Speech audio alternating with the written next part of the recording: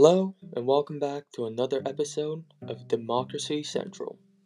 My name's Kevin, and today I'll be your host to address the topic of American democratic erosion under the Trump administration and how the effects of it still affect us today.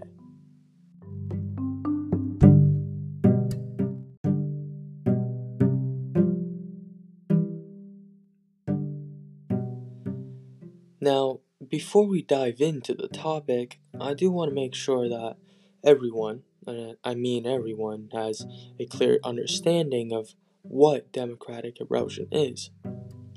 The definition of democratic erosion is the gradual decline in the quality of a democracy.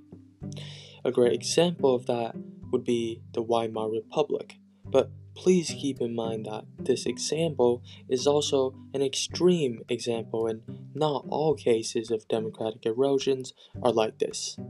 So, the Weimar Republic, also known as pre-World War II Germany. The Weimar Republic was a genuine democracy where all citizens over the age of 20 could participate in the election that happens every 4 years, where the citizens of Weimar Republic could elect their officials in the parliament as well as the president. But unfortunately, in 1933, Adolf Hitler pushed the Enabling Act through the parliament and formally suspended democracy from Germany. While I'm not saying that the Trump administration could have done the same by taking over the government and suspending democracy from America, but there are similarities between some of the behaviors of Trump administration and past democracy-ending leaders. America under the Trump administration has shown characteristics of an authoritarian regime, which is the opposite of a democratic regime. Trump's anti-democracy behaviors include his attempts to restrain the free press by banning multiple major mainstream media outlets such as the BBC, CNN, and the New York Times from his press conferences. He also repeatedly called the media outlets that criticize him as fake news and the enemy of the people. I mean, is this guy serious? As the people's president, not only did he not promote unity, he created an even bigger gap between the two sides of American politics. He has single-handedly intensified the hostile polarization of American politics to an extent that the United States has never experienced before. And you know how he did it?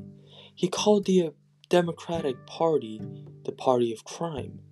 He also accused his opponent in the 2016 election, Hillary Clinton, of committing crimes related to national security.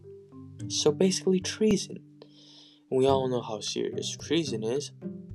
His campaign strategy of delegitimizing his opponents is the same strategy as how many fascist leaders came to power during and prior to World War II.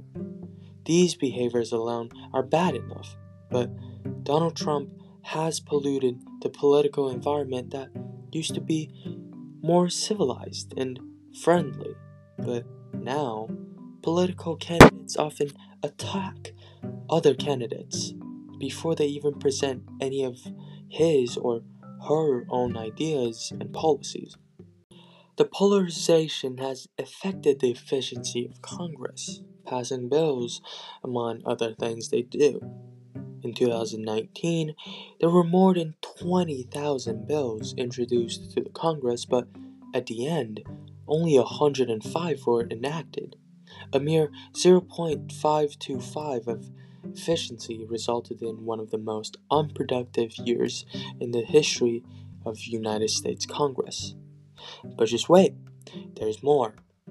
Trump did not only cause one of the most unproductive years in Congress history, he also appointed 3 new Supreme Court justices, causing a very likely, and by very likely I mean extremely likely, conservative tilt for the next decades. The appointment of 3 new justices in the Supreme Court tipped the balance that used to exist in the Supreme Court, and now there are double the amount of conservative justices than liberal justices. Trump has completely changed many aspects of American politics, and believe me, it's not in a good way. Thanks for listening to Democracy Central. My name's Kevin, and we'll be back in a few seconds.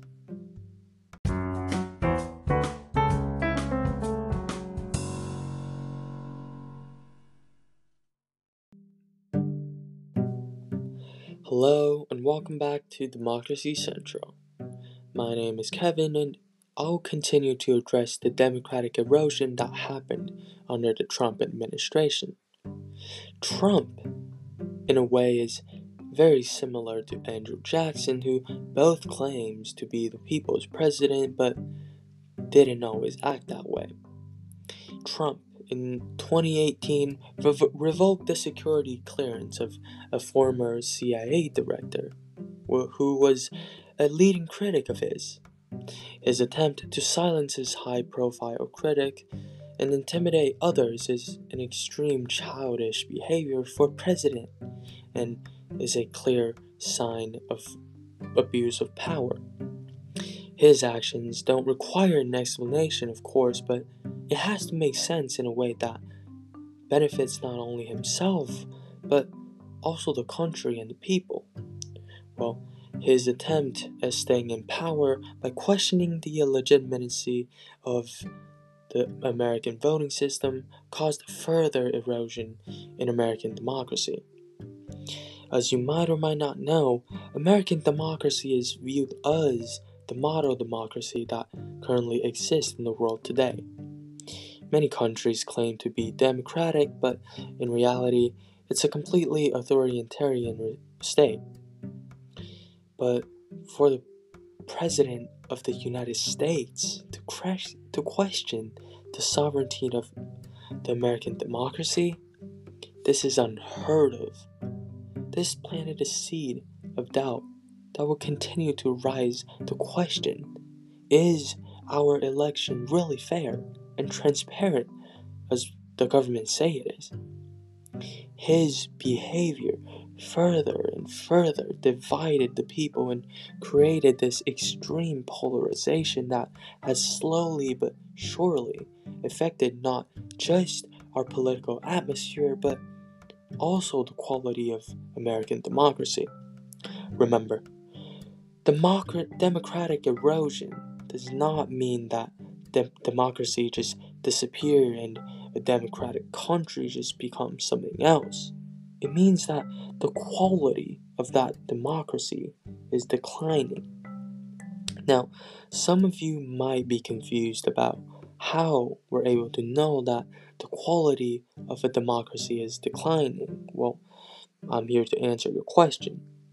Some signs of democratic erosion include political polarization, which we have seen recently. It's been extremely intensified and has been involved with violent acts. They also include racism, which we have seen a lot during recent years, and movements trying to address the racism, such as the Black Lives Matter movement and the Stop Asian Hate movement. Another sign is nativism, which we've seen under the Trump administration of stopping illegal immigrants and building the wall in the south border of America. Another sign is economic inequality, which we have seen during our pandemic, that billionaires just keep making more money while many lower class workers and minimum wage workers are suffering from the coronavirus and is currently unemployed. And last but not least, the excessive executive power, which we have seen during the Trump administration, where he was impeached twice, but the Congress and the system could not remove him from the office. He also removed security clearance of a former CIA director, which is an attempt to silence his opponents and his critics. If these are not a sign of abuse of power, I'm not sure what is. Now, thank you for listening to my episode of Democracy Central. I hope this episode brought some valuable information to your understanding of democratic erosion and the impact of Trump administration on American political systems. Now, have a good day, and thank you for listening if you stayed to the end.